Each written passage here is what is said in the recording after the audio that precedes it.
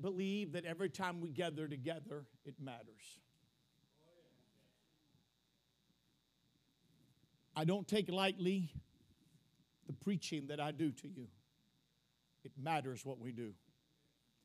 And we have been given a unique opportunity in this hour.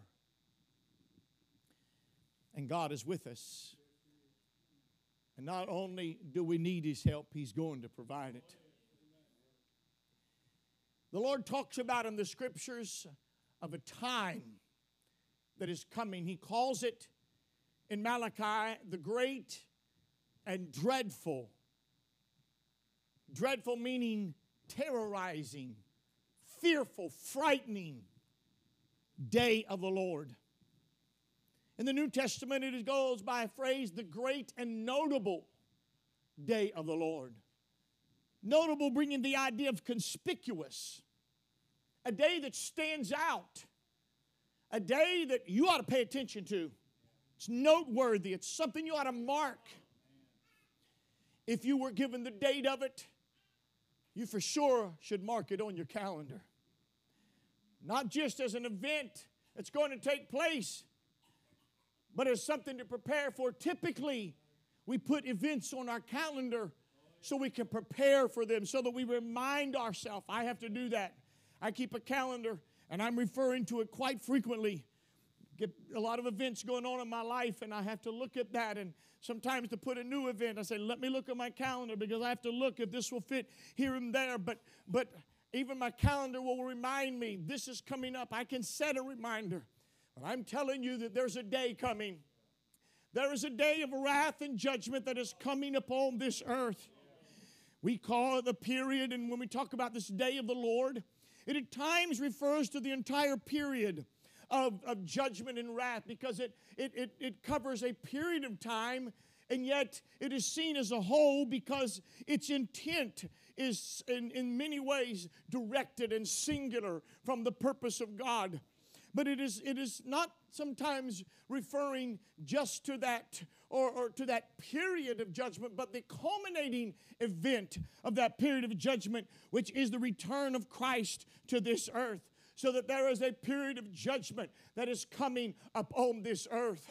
Russia and China and Turkey and Greece and England and America and the continent of North America, all of this, and South America. I'm telling you, all of these, we've got these continents, we've got countries. I will tell you that the entire world is about to be plunged into a day of wrath. The Son of God is not, I believe, so far from laying His hand upon a book and loosening the seals of that book and bringing His judgment upon an earth that has rejected Him, that has blasphemed Him, that has told Him they do not want Him, that has disavowed Him and denied Him and crucified Him. And He is about to exercise His divine authority as sitting at the right hand of God and bring a judgment upon this world that will shake it to its very core. It'll be a judgment unprecedented. It will have greater ramifications than Noah's flood. It will be a day like no other day has ever been, and it will never be repeated. It will be a unique event in time that is going to span a period of 7 years and is going to involve the nations of the world, and it will be a time of trouble like man has never known, a time of dismay, a time of darkness, a time of terror, a time that men run to the rocks and the mountains in fear and cry out and say, hide us from the wrath of the Lamb that sits upon the throne, and would rather die than repent.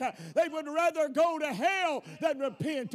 They would rather be under judgment than turn their hearts to God. An unprecedented time of obstinance. But that event will culminate. It will not simply fizzle out. It is a preparatory time. It will not simply reach an hour in which it just dies down and people walk among the rubble and then begin to ask themselves, how do we rebuild? What a devastating time when a battle's been fought. I think about the people of England. We've never seen it come to the shores of America with the exception of our Civil War. But really, we have been spared much of the devastation that comes from war. But had you been an Englishman, I will tell you, when World War II ends and you walk down the street and you see the bombed out buildings and you see the places that you used to frequent, the homes, the beautiful edifices, and they're nothing but a pile of rubble. And there you think of all the work streets that have to be cleared, and you begin to think, can life ever become normal again? Can we return? But we seem to do it. We seem to pick up. If it would have walked out on the beaches of Normandy, France, after that battle, that great D-Day invasion, and the beaches are littered with tanks, the beaches are littered with armaments, they're littered with bodies. I mean, there's all kinds of things, and you think, how can we ever get back where we were? But they will not do that when the tribulation is over. They will not walk the fields and say, how will we ever go back where we were? How will we rebuild? Because you see, it will be the end of that age. It will not be man returning to a former state. It will not be man rebuilding his government. No, sir. When that day has come to a close, the heavens are going to open up, and like the greatest lightning bolt that has ever hit this planet, the Son of God will open the heavens, and he will come like lightning, shining from the east to the west. Every eye will see him. He will come riding upon a white horse, having on his head many crowns. He will have a name written that no man knows but he himself. His name is called the Word of God. He will have on his vesture and on his thigh a name written, King of Kings and Lord of Lords. He will tread the fierceness of the winepress of the wrath of God. It will be a bloodbath. He will exterminate men and women upon this planet, and the blood will run like a river down through the valleys. And when he sets his feet upon the Mount of Olives outside of Jerusalem, it will cleave in two, and it will run, and the valley will extend to the Mediterranean and to the Dead Sea. He will build a new temple. He will build a new city. He will erect a new world. I'm telling you, he's going to now put up his government. We're not going back to the old. We're not starting over. We're not rebuilding. We're going to have a new age. A new age is coming to this world. A kingdom is going to come to this earth, and it will never be destroyed or defeated. Those are real events, and they are going to happen. Just as sure as I'm preaching to you here this morning. But God did something. He said, before that happens, I'm going to send you Elijah. Before I come to this earth and bring my judgment, I'm going to send you somebody that can turn some hearts around. And as a prototype in the New Testament, before he comes, he said a man was sent from God. It's not the same man, but he had a similar mission. His name wasn't Elijah. His name was John. He came in the spirit and power of Elijah, but by his own confession, he was not Elijah. But by the proclamation of Jesus, he was a type of Elijah. That if men could receive it, if men could spiritually perceive what God was doing in that hour, and they could see that Christ was God in the flesh, who will have not one coming but two, who will come and redeem his people and first save them and draw out a remnant by his grace and for his glory before he smites the earth, so that John will be a type of Elijah. God has done that through history. He is sent oftentimes. Before he brings the real, he brings a type. Before Christ came, we had a Moses. Before Christ came, we had a Joshua. We had a Joseph. We had a David. Oh my, we had an Isaac. Before the Father makes his way known, we've got an Abraham. I'm telling you, God will often do something in type. Even right now, God is right now in type, if I will. And in reality, the church is among this earth as the present expression of the kingdom of God. Jesus is alive and well. He sits at the right hand of God. He is on the throne. We are His people. We are the sheep of His pasture. We are under His rule. He led this service this morning. We're not guided by some politician. We're not guided by some personality here. We have been led by the Holy Ghost of heaven and by the Lord Jesus, who sits at the right hand of God. An invisible hand has led this service today to bring us right here in this moment. While the world is protesting, we are worshiping. While the world is doing their thing, headlong into the judgment of God, we are here. And God spoke to us this morning to be sent out to warn and to do some things before that day comes. In other words, before the final curtain closes, before the seal is unloosed, there is a time of mercy, and God sends someone, a prophet, to wake people up and say, is there anyone yet? The day of judgment's on the horizon. The King is about to come. Is there anybody here that would like to wake up in the middle of the empire, in the middle of the mess that's going on, that you'd like to realize, hey, this isn't just about nations in conflict. This isn't just about a clash of cultures. This just isn't about men doing their thing, making their monuments and writing their story. There's a king. There's a sovereign. He is in a hand. He is administering the ages. He is directing the paths of men. And we are going to a city. We're going to an eternal kingdom. We are headed for the place that God has destined us to be in. So, I want to tell you, listen carefully now.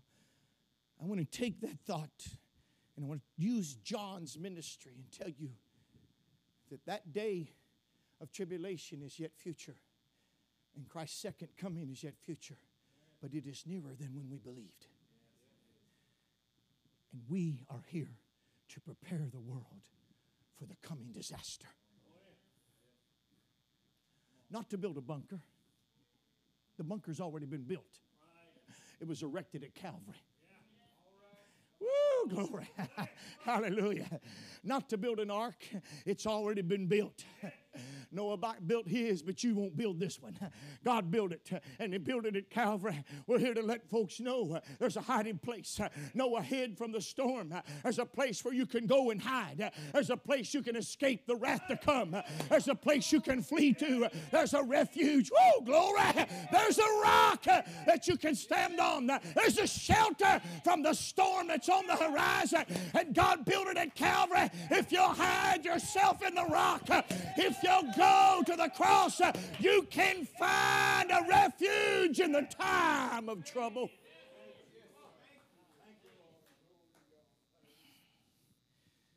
Here's my challenge to you. First of all, I want to challenge you in reference to our times. I want to challenge you to do something. You may think this is out of place, but you hear me very quickly this morning. I want to challenge you to, number one, to read history. I started to say it, and I said part of it in a minister's sermon I was preaching here recently. And I realized after I got done preaching, I never went back and finished my story. I'm going to finish it now. I was listening to a professor preach out of Hillsdale College, or teach, I should say, in a course about the rise and fall of the Roman Republic. And he talked about how that today everything is magnified to be the worst ever. And he said, and people believe that. They believe that their day is unprecedented. They believe that their day is no one's ever went through it before. No one's ever had that kind of problem before. And he said, but this happens because we are often ignorant of history. And we don't read history. We don't teach it as we ought to teach it. Our times may be difficult for us. And they may be difficult times, and they may be unique to our experience in our lifespan, in our lifetime.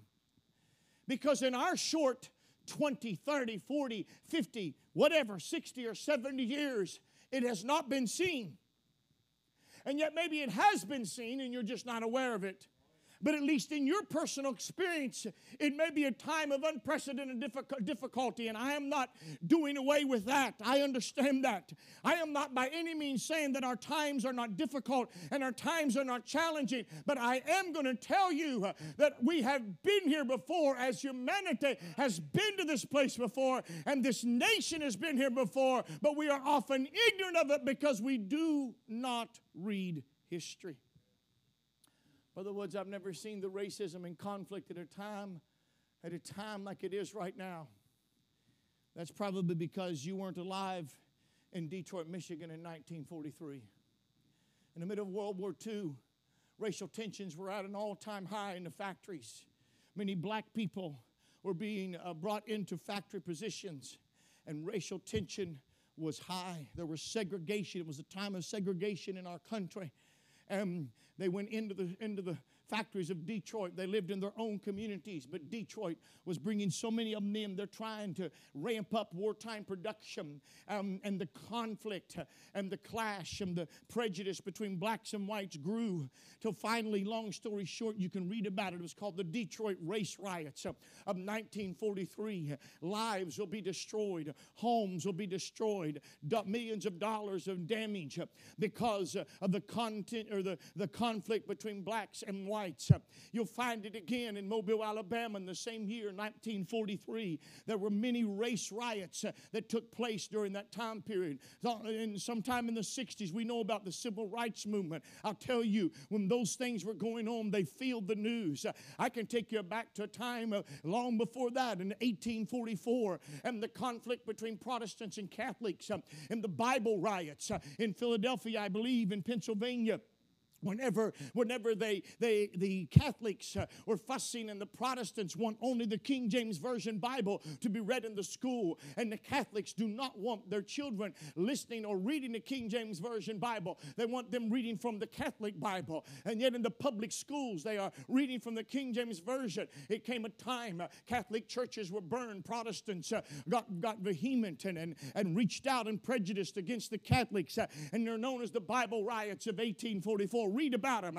I'm telling you that our nation has been rocking and reeling before. I can take you to 1921 and what came to be known now as the Tulsa Race Massacre of 1921 in Tulsa, Oklahoma. And you can talk about a time. Now the historians that have studied it, then things seem to be buried by the papers. But it was a situation again between blacks and whites. And whites went into a black neighborhood. I think if my memory serves me right, there were over 1,200 homes that were lost. Now they think the death toll was somewhere between 100 and 300 people that were killed and slaughtered during that time. It's something that became a very difficult time in American history. I can take you to the prejudice again that existed in 1943 in the streets of Los Angeles between the Latinos and between the American soldiers. It came to be known as the Zoot Suit riots. I'm not have time to explain all of that, but I'm telling you that they killed and that mayhem and rebellion and prejudice and war and conflict and violence. They did then what they're doing now. They broke into businesses. They crashed their windows, broke their glass. They pillaged. They pilfered. I'm not in any way justifying what's going on now or saying that we should ignore it or saying, oh, well, what's here is here.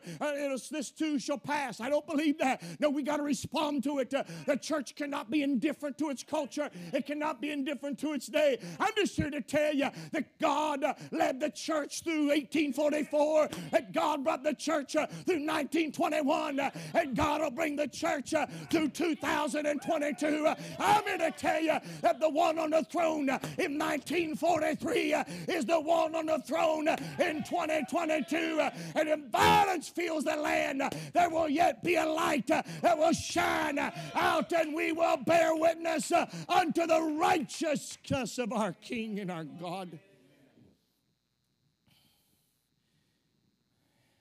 1 Kings 19 and 14, look at it. Turn your Bible quickly. 1 Kings 19 and 14. Our times parallel the times of Elijah.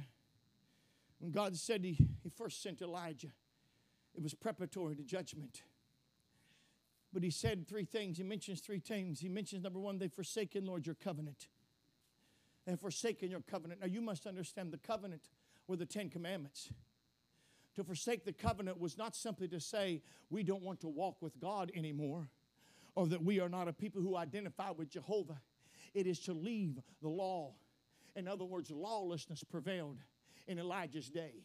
They cast off the 10 Commandments. Hello, have we had that in our day? Yes, we've had the battles. We don't want the monuments. We don't want to be reminded of thou shalt not kill. We don't want to be reminded of honor your father and mother. We don't want to be reminded of thou shalt have no other gods before me. Thou shalt not take the name of the Lord thy God in vain. On and on and on. Thou shalt not covet. No, I tell you what, when they forsook the covenant of God, they threw the 10 Commandments out the window and they said, well, we will erect our own morality. We will be our own law. We will now live as we want to live. We will not believe and hold to this idea of the Word of God and the covenant of God. We are going to do our own thing. Lawlessness prevailed in Elijah's day, an abandonment of moral absolutes.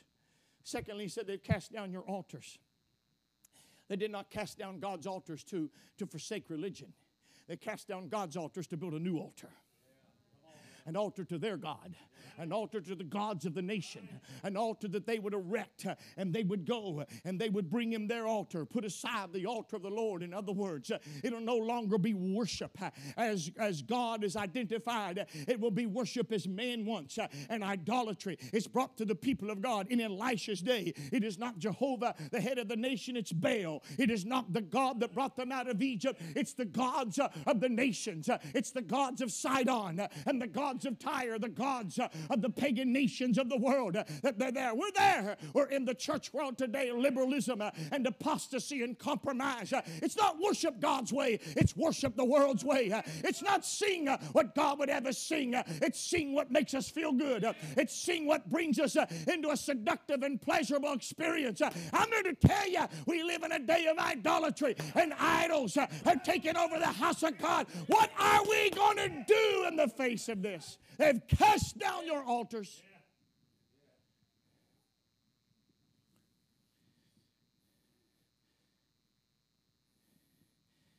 And Lord, he said they've killed your prophets. There's only reason you want to kill the prophet, because you don't want to hear what God's got to say. The world doesn't care about the prophet that tells them what they want to hear. The world doesn't kill the prophet that is a relativist. And that's what's happening here. It's relativism. It's the idea that there is no sovereign God who has an absolute message and has an absolute plan for man. That our lives are relative. We can follow our culture. We can follow our day. We can do what we want to do. Silence that voice of truth. Silence that voice of moral absolutes. Silence that voice of condemnation. Silence that voice that will not tolerate our homosexuality. Silence that voice that will not endorse our sin. Silence that voice that will not bake our cake and endorse our same-sex marriage. Silence that voice that comes out and declares to us that we are responsible to this God Jehovah. We'll have nothing to do with it. We will relate to the world around us by our own perspective, by our own eyes, through our own human understanding. Relativism has taken over our day. We don't want truth. We don't want to hear the word of God. We don't want to thus saith God. We'd rather listen to an expert and a psychologist. Transgenderism, abortion, defunct leadership, spineless leaders, feminism, which is soon to be lost in the obscurity of genderless language. I keep wondering how they're going to make it, because they're shooting themselves in the foot. They don't want to call it a woman. Then what happens with women's rights? I heard some of the comments by some of our senators. Women are going to stand up. Our bodies, we're women, our bodies. How's that fit in a transgender agenda?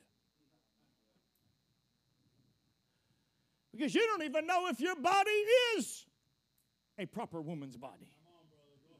Maybe you're not even a woman. We're not even sure what a woman is anymore.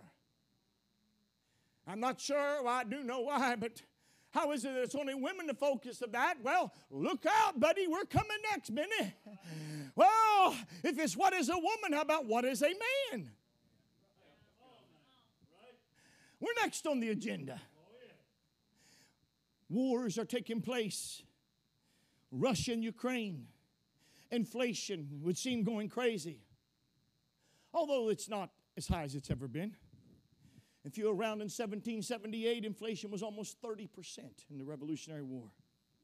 If you were alive right after World War I in 1917, inflation was over 20% in this country.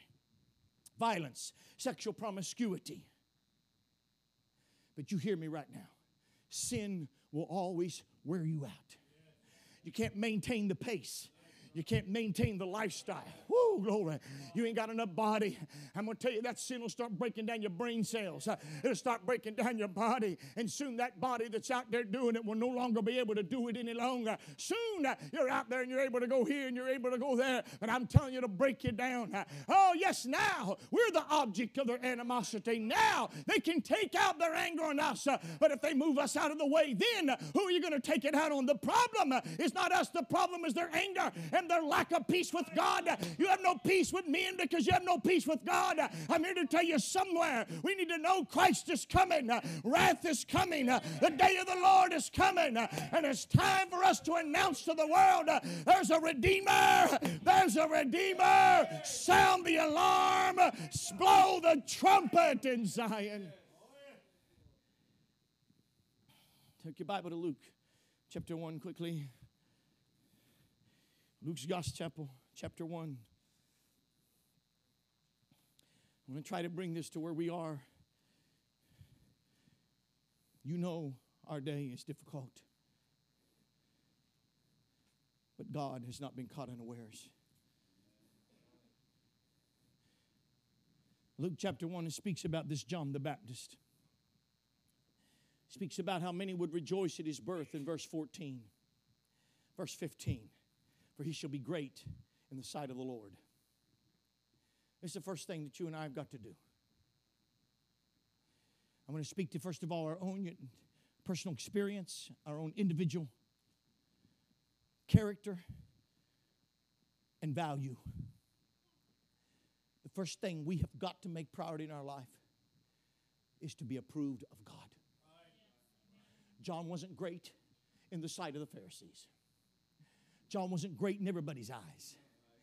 But in the sight of God, he was a great man. Hallelujah. I'm not interested in the stamp of approval of a decadent culture. I'm not interested in what the politician can endorse in our church and whether we endorse him and whether he endorses us. I want one endorsement, and that's the endorsement of the Holy Ghost.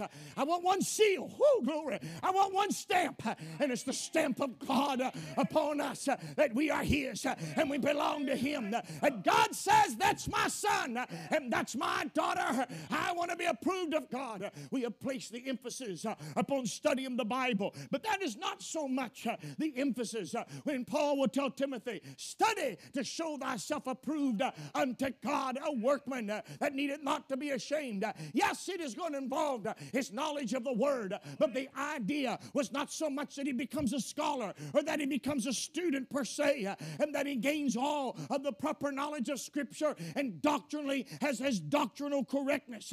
The word study there does not necessarily mean to apply yourself to the books. It may involve that and will, but it means to be diligent.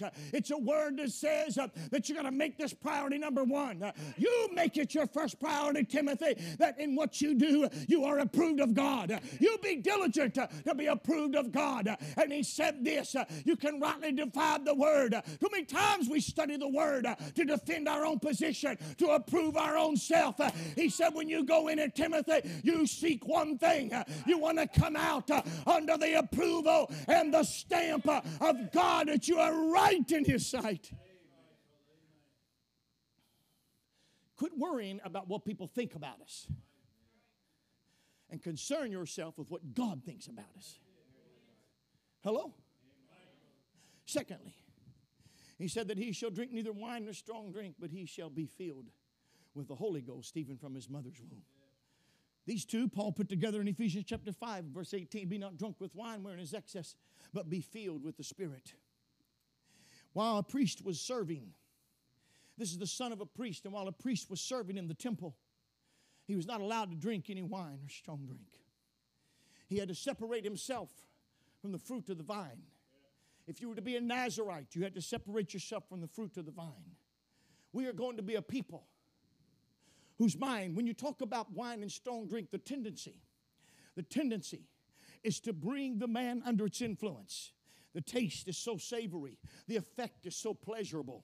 The senses are numbed so that the man can lose himself in the wine, so that the man can hide from his troubles in the wine, so that the man can escape his responsibility in the wine, and so that the wine brings him under an influence, and now his reasoning has become faulty. He is under the influence of an intoxicating drink, and I'm telling you, the result of that is that now he doesn't think straight. He doesn't react properly. He doesn't reason properly, and we as a people of God will not allow anything to affect our logic and our reason, but the Holy Ghost. We want to be so filled with the Holy Ghost there will be no emotion, there will be no anger, there will be no self-centeredness, nothing. There will be no technology, there will be no social media. Nothing is going to be allowed to get on our table so that we drink of that affects our reasoning and our thinking. We will desire the logic of Scripture. We will think biblically. We are going to be a people devoted to biblical thinking and a biblical worldview.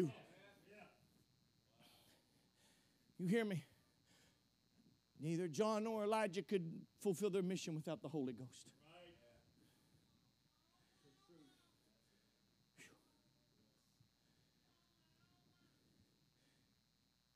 There was a pivotal moment in this service this morning. And it was that message in tongues and interpretation. It flipped this thing. Whew. Take the Holy Ghost out of this morning's service, and we've got nothing. We're trying to piece something together. We're trying to hold something together. We got no power to hold together. We're trying to fight an enemy we can't see, and we can't outwit, and we cannot outdo. No, sir, not in and of ourselves, but there is a power. There is an advocate, hallelujah. There is one who comes in the name of Christ and to live and dwell in our house and to make us his holy temple. The Holy Ghost will make us a powerhouse for God. We may not be any match for the devil, but he's no match for the Holy Ghost. Glory to the Lamb of God. When our wisdom fails, he knows what to say. When we're at wit's end, he knows what to do. When we are weak and cannot go on, his hand is mighty. When we are folks who are ignorant, his wisdom is sure and secure.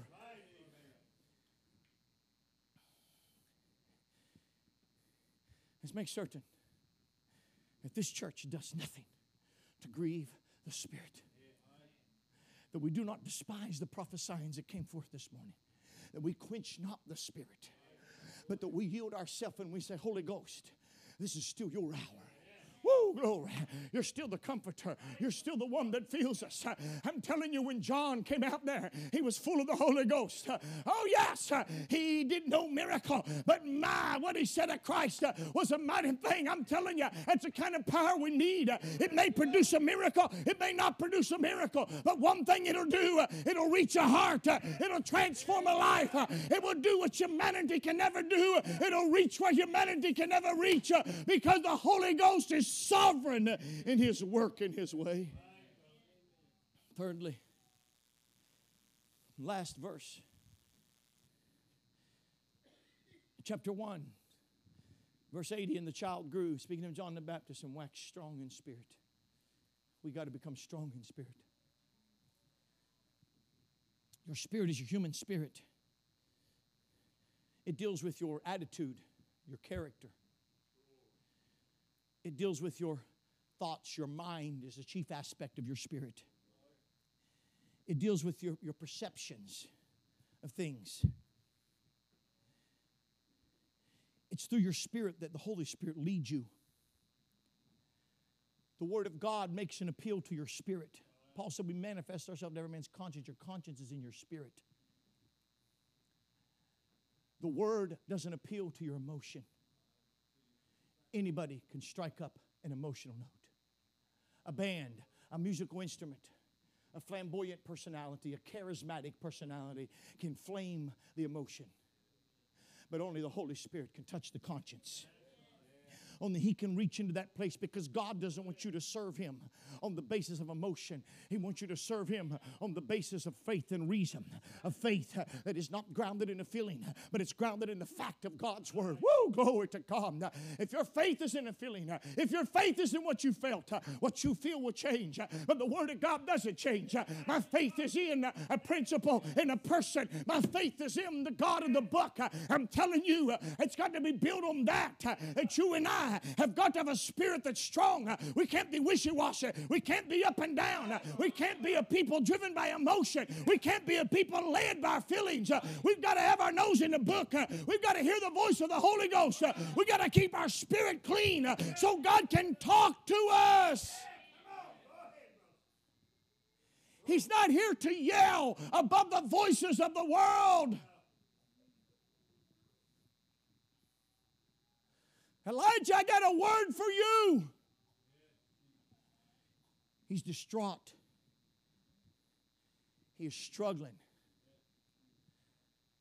But he's kept himself in a place that he can still hear from God. And God says, I want you to walk out to the mouth of the cave. And he walks out there expecting to hear from God.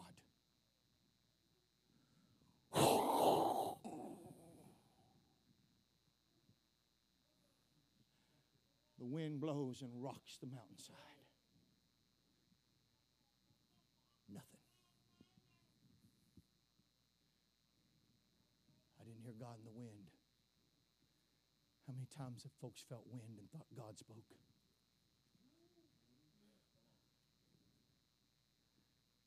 It's because you're listening more for the feeling. You're following the shaking under your feet, and your spirit's out of tune. Fire comes back. Nothing.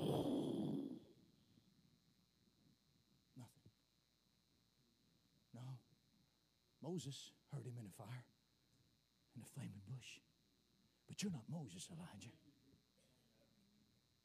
Yeah. And all of a sudden, Elijah, what are you doing? Why are you here? That's what it was. A calm, quiet voice. Still calm, very collected. The wind wasn't calm. The fire wasn't calm. A small voice, very low. And he stood there and received the instruction of the Lord. That's what we got to be. We got to be strong enough in our spirits that although the wind is blowing, the earth is quaking, and the flames of false doctrine are burning all around us. The world, it would seem, is crumbling at our feet.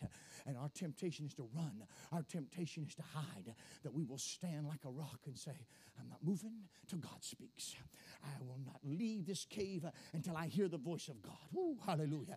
And God then speaks. And when His instruction is clear, and when God tells him what to do, and he knows where to go. Too many people run when they don't know where to go. You ever see people that run before a storm? If you've seen it, I don't care whether it's been through a movie or whether it's been through some footage that was filmed of live video footage. You've ever seen it when there's a bombing. If you saw it after Hiroshima and Nagasaki and the atomic bombs, and you see people just running. Now, where are they running? They don't know where they're running. They're running over here just trying to get away. But you might run from the frying pan to the fire. If you just run, you might not know where you're running. Come on now. Oh, yeah, Elijah, if you take off running now, if you get afraid now, you're done, buddy. You don't run until you have instruction. We need to know where we're going. We need to know why we're going there. We need to know what we're doing. We've got to be strong in spirit. Hear me. Too much to preach. Listen. Jesus asked him this question. When they came and they doubted about John the Baptist, he said, because John is in prison, he doesn't understand. He sends some disciples. Ask Christ, are you sure? Are you the one that should come, or do we wait for another? You know the story. And then Jesus says, because you could see the people's minds begin to, and their opinion of John begin to diminish. Hey, what's up with John? He's the one that told us that this is the Lamb of God. He's the one that said, here's the Holy Ghost baptizer. Has he changed his mind? Something going on? And Jesus says, hey, hold on. What did you go out in the wilderness to see? A reed shaking with the wind? Let me tell you, buddy, right now, that man sitting over there in that king's prison, he's out there. You know why he's out there? Because Herod, it wasn't because of Herodias. That's not why he's in prison. That may have a connection to it later. But he probably, Josephus will record that Herod thought John has such influence over the people that he's going to cause an uprising in Jerusalem. He's going to cause an uprising in Israel, and the best way I can check it is to shut him down now. I'll put him in prison because he was a politician. That's what Herod was. He's a politician, and he says, I can put that guy in prison, and there will be no danger of him bringing some kind of insurrection and uprising to the people. So he shut him up in prison, and of course, he had reproved Herod. There's no doubt about that, and Herod understood the kind of man that he was. I'm just telling you so, that here is this man that Herod has locked him up and put him away. But I'm telling you something. He isn't a man that's lost his faith. He just doesn't understand. There's some things about it that he doesn't get. He's trying to put two and together in the Scripture, and he can't quite put it together, and he needs a little bit of direction. But I'm telling you, that man's spirit hasn't wavered. That's what it's got to be. The world is not going to come in here of people who haven't made their mind up about what they believe. Somewhere we got to make our minds up. Are we a holiness people or not? Are we Pentecostal or not? If you're rethinking your doctrine because someone states something new, every time some new challenge comes, you're rethinking what you believe. You better get to the rock. You better get strong in spirit. You better not be a reed. You need to become an oak. You need to stand firm in God's word.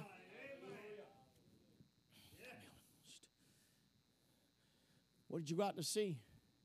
Someone dressed in soft clothing? In other words, they were not attracted to John because he vacillated, and they were not attracted to John because he was effeminate. Imagine that. A world attracted by strength and masculinity. You hear me, and you listen carefully to me, boys. And men, don't you get caught up in this mess, because that junk is about soon to go under. And I will tell you, when all that transgender garbage and all that effeminate garbage and sissy ways, when it all folds up and they realize it's a house of cards, it's an empty shell, it's got no value, it's got no substance, there's nothing in it that's worth following, I'm going to tell you where they're going to look around and say, well, what else is there? I tell you what we need. We need someone to stand up there. Hey, I can not only tell you what a man is, I can show you what a man is. Oh, no, I don't want to folks aren't going to leave their homes. They're not going to leave their places of abode to go somewhere to see something wimpy and sissy-like and effeminate. We need a masculinity, an authoritative voice. We need a powerful stand. We need a sure foundation that we speak to this world with clarity, with precision, with power, with confidence, without wavering. We are the church of Jesus Christ.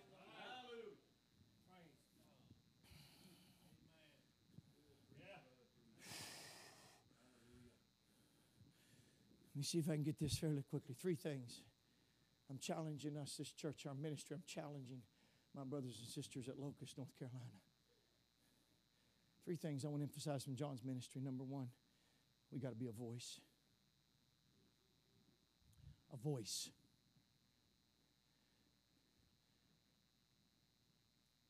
Roe versus Wade got overturned, and the voices cranked up.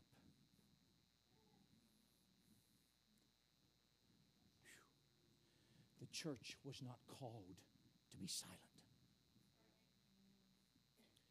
The church was not called to be opinionless. The church was not called to be neutral. The church was not called to be tolerant. The church was called to be a voice crying out of the wilderness. wilderness. Prepare ye the way of the Lord. Make his paths straight. Repent and turn from your sin. Somewhere our voice has got to cry out with a clear cry. It's got to come from the wilderness. I'm amazed, I'm astounded at this. You hear me very much. Here is a man who will not go into the temple, though he probably could. It hadn't been but 30 years that his father was serving in the temple whenever he got the message that John was going to be born. I'm telling you, but John is going to go. He will not go to the temple and make his announcement. I don't know how he started it. The word of the Lord came to him. I imagine some folks were down washing clothes. I imagine some folks were down there maybe bathing. I don't know what they're doing, but they're down in the area around Jordan, about 150-mile stretch of territory that John's going to minister in. But he marches out one day. He doesn't go into town. He doesn't go there. Why? I'll tell you why. Too many voices. Woo, glory to God. Listen, sometimes you need to shut down the social media. Sometimes we don't need to be just another voice on social media. Sometimes I'm not worried about live streaming our service because I want to get him out of that atmosphere. I want to get him out of that mess. Come where you can focus on God. Get away from your junk and come to a place where you can clearly hear the voice of God. Whew. It may get to the place we may have to ban every cell phone at the door. I think I'll be the first one to vote for it. Sitting in church reading your text. You can't hear the voice of God because you're listening to the voice of everybody else. We can't even shut down the voice of social media long enough to hear God. We can't shut down the voice of this world long enough to hear God. Somewhere we need to shut that mess down. John went out there while they're just out there in the ordinary day. I could see him walking down to the Jordan and just standing out there, and some folks are, hey! Repent for the kingdom of God. Oh, they'll think you're crazy. There will be some think you're crazy, but there's somebody's been listening for the voice. Somebody wants to hear something new. They want to hear a voice that comes out of the past and relevant for the future. And I'm telling you, the prophet of God lifts up his voice and he cries aloud and said, prepare, the Lord is coming. And it gripped them. John came out of the wilderness. His life was separate, but it was relevant. I don't know when he went to the wilderness, but he'd spent enough time in that culture to know its priesthood was corrupt, to know the sins of the Pharisees, to know the sins of the soldiers, to know how publicans acted, and to know in general that the people were self-centered. John knew his day, and he knew the sins of the people. And yet, he was aloof from it and separate. You hear me? You listen very carefully to this. When John lifted up his voice in that wilderness, he became a connector. He became a reviver of the old and a forecaster of the new. He became a bridge between two covenants and two generations. For 400 years, the voice of the prophet has been silent. There's been no Elijah. When Malachi uttered that last word, that I'll send you Elijah before the great and dreadful day of the Lord. He'll turn the hearts of the fathers to the children and the hearts of the children to the fathers, lest I come and smite the earth with a curse. And then when he sounded that last word, the pen went into the writing desk. The scroll was rolled up. And the Old Testament scriptures closed. And the voice of the prophet fell silent. Nothing. They will pray. God will do things. He will manifest his presence. But there will be no one come out of the wilderness with a clarion call. There will be no one that will walk into an Ahab and say, no one will march into Alexander the Great and say, you're not going to do this. No one will look at Antiochus Epiphanes as they did to Ahab and as they did in Babylon's day. There will be no Daniels who are going to be a prophet and declare to them, this is your dream. This is the answer to it. This is what's coming in the day. There'll be no Ezekiels. There'll be no Jeremiahs. There will be no dealings with prophets. They will have to deal with priests. They will have to deal with regular believers. But Antiochus Epiphanes, one who was a leader of the I think it's the Ptolemaic Empire or the Syrian, whichever one it is. But nevertheless, in all of this, as they come together and they defile the temple and they wrestle with the Jewish people, and you've got Maccabees and that rebellion and revolt that takes place and all that goes on. God never abandoned his people, but he did not talk to them by the voice of the prophet. But now the time has come. God's going to visit the planet. Oh, the great and dreadful day of the Lord. Judgment is about to fall in Jerusalem. Oh, you've got a temple that Herod's built. You've got a restoration of your priesthood. You've got a beautiful complex. You've got your political influence.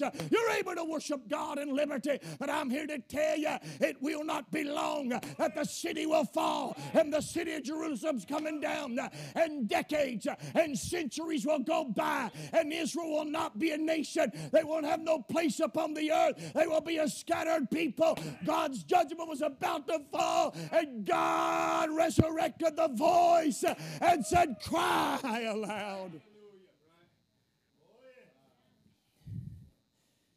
Help me, Jesus. You'll just have to bear with me a moment.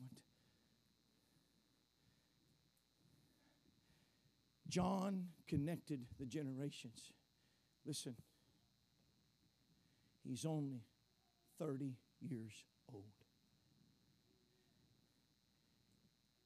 He's not considered among the wise elders.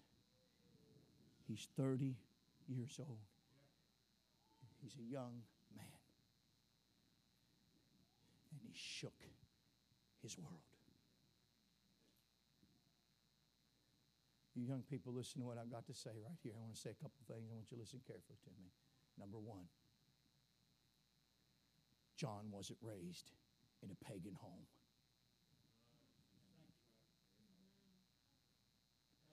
John never knew what it was to do drugs. John never knew what it was to live a sinful life. He never sowed his wild oats. He was raised in a home of believers who were some of the most faithful people on the planet. When God chose a voice, he chose one untarnished and untainted. Don't you let the devil trick you and make you think that somehow you can't relate to that drunken age because you've never been drunk.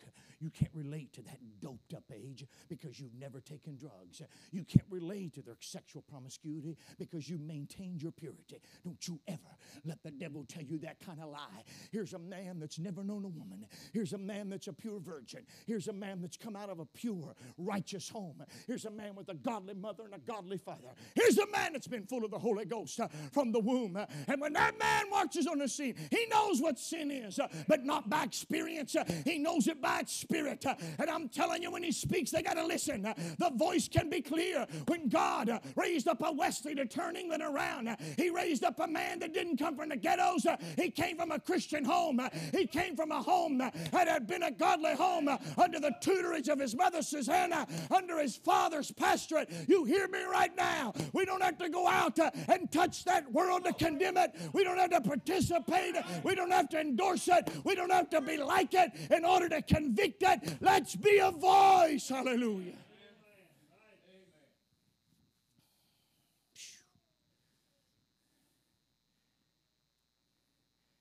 I've said this here. I'm going to say it again. I'm not being arrogant.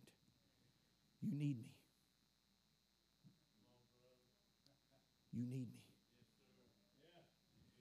See that guy right there? That bald-headed, white-haired guy right there? You need him. You see that old gray-haired song leader over there? That still dresses from the 70s?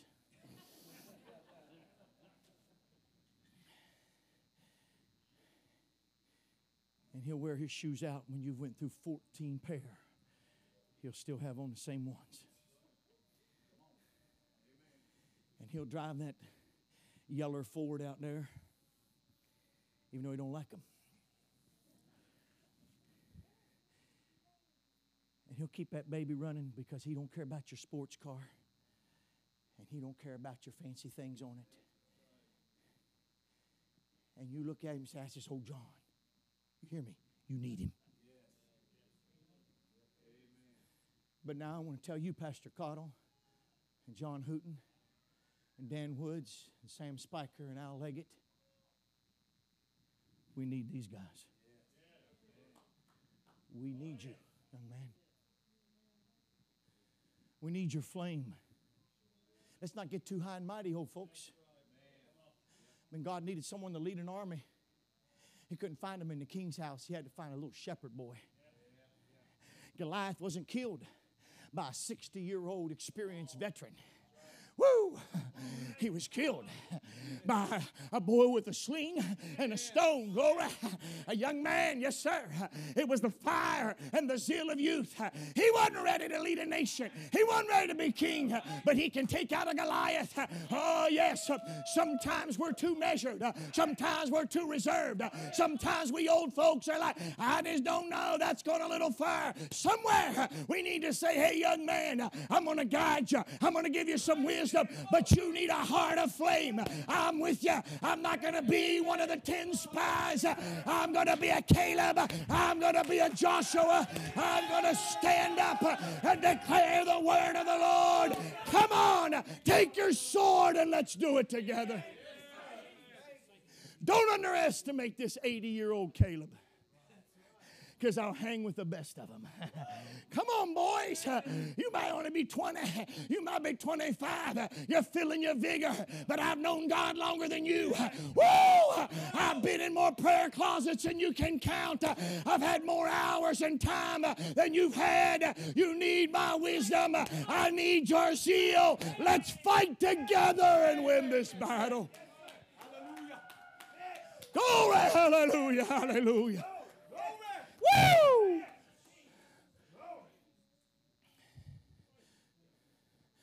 Let's quit disconnecting the generations. I just can't relate to those snot-headed kids.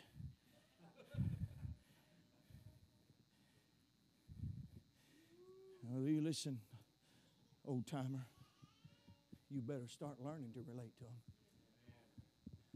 because they're going to bury you. They're going to dig your grave, and they're going to preach your funeral. Well, if you're going to preach mine, you better know me. I have no intention of preaching my own funeral. I've intended to preach in a lot of places, but that's one I'm not going to be. All right? You may be it, son. God may call you, I don't know. But if he calls you to preach my funeral, you better get up there and tell them about a legacy. It says, this pastor handed me a torch. He didn't say, you can have your contemporary worship and I'll keep my traditional worship. He kept the fire in it. Oh, glory. Hallelujah. You see, that's what John did when John came out of the wilderness. He didn't resurrect a new law or enact a new law. He resurrected the old law. Woo, glory to God. God didn't bring on a new prophet with a new sort of clothes and a new design. He brought him in the same spirit and power of Elijah. Come on out here. We're in a day of Jezebels. We need some men who's got a voice that's masculine and powerful. You better not run from me. When I come and sit down with you boys at lunch, don't you snicker.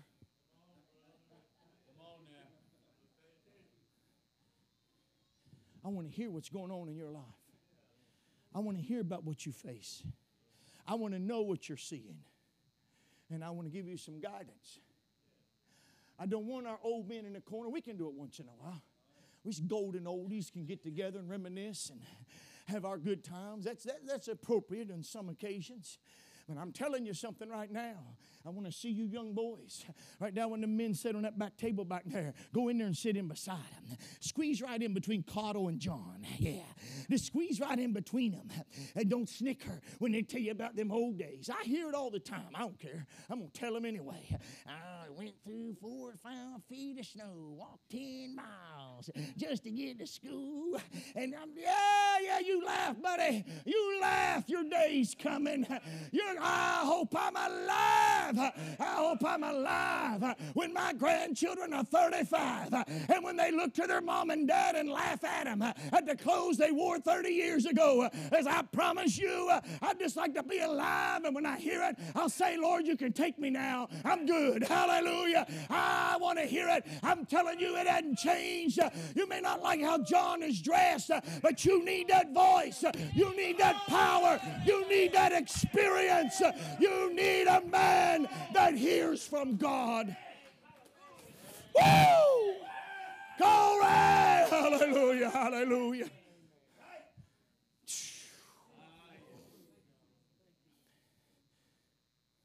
The hoary head that shuts out the zeal of youth is already destined for the grave.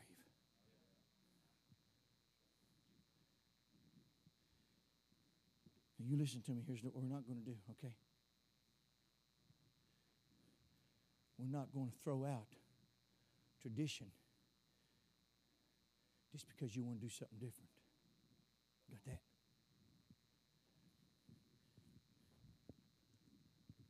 We're not going to pitch out this hymn book just because church down the road did. No, I'm going to tell you what we're going to do.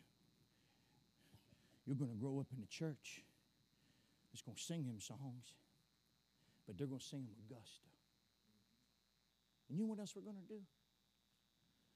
We have a song leader whom I really appreciate. You got some steps to fill, young man. Yes, you do. Who's still learning new hymns and teaching us. Who isn't stuck on just keep on the firing line and when the roll's called up yonder. Good songs, but they're not the only ones in there. I always wondered growing up, out of 400 songs, we couldn't sing but 15.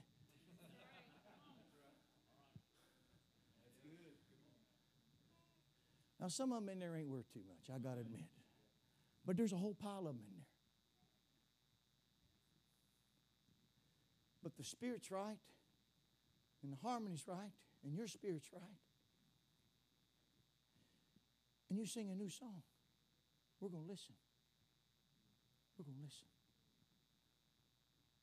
But we're not going to endorse the world. We want to show you something.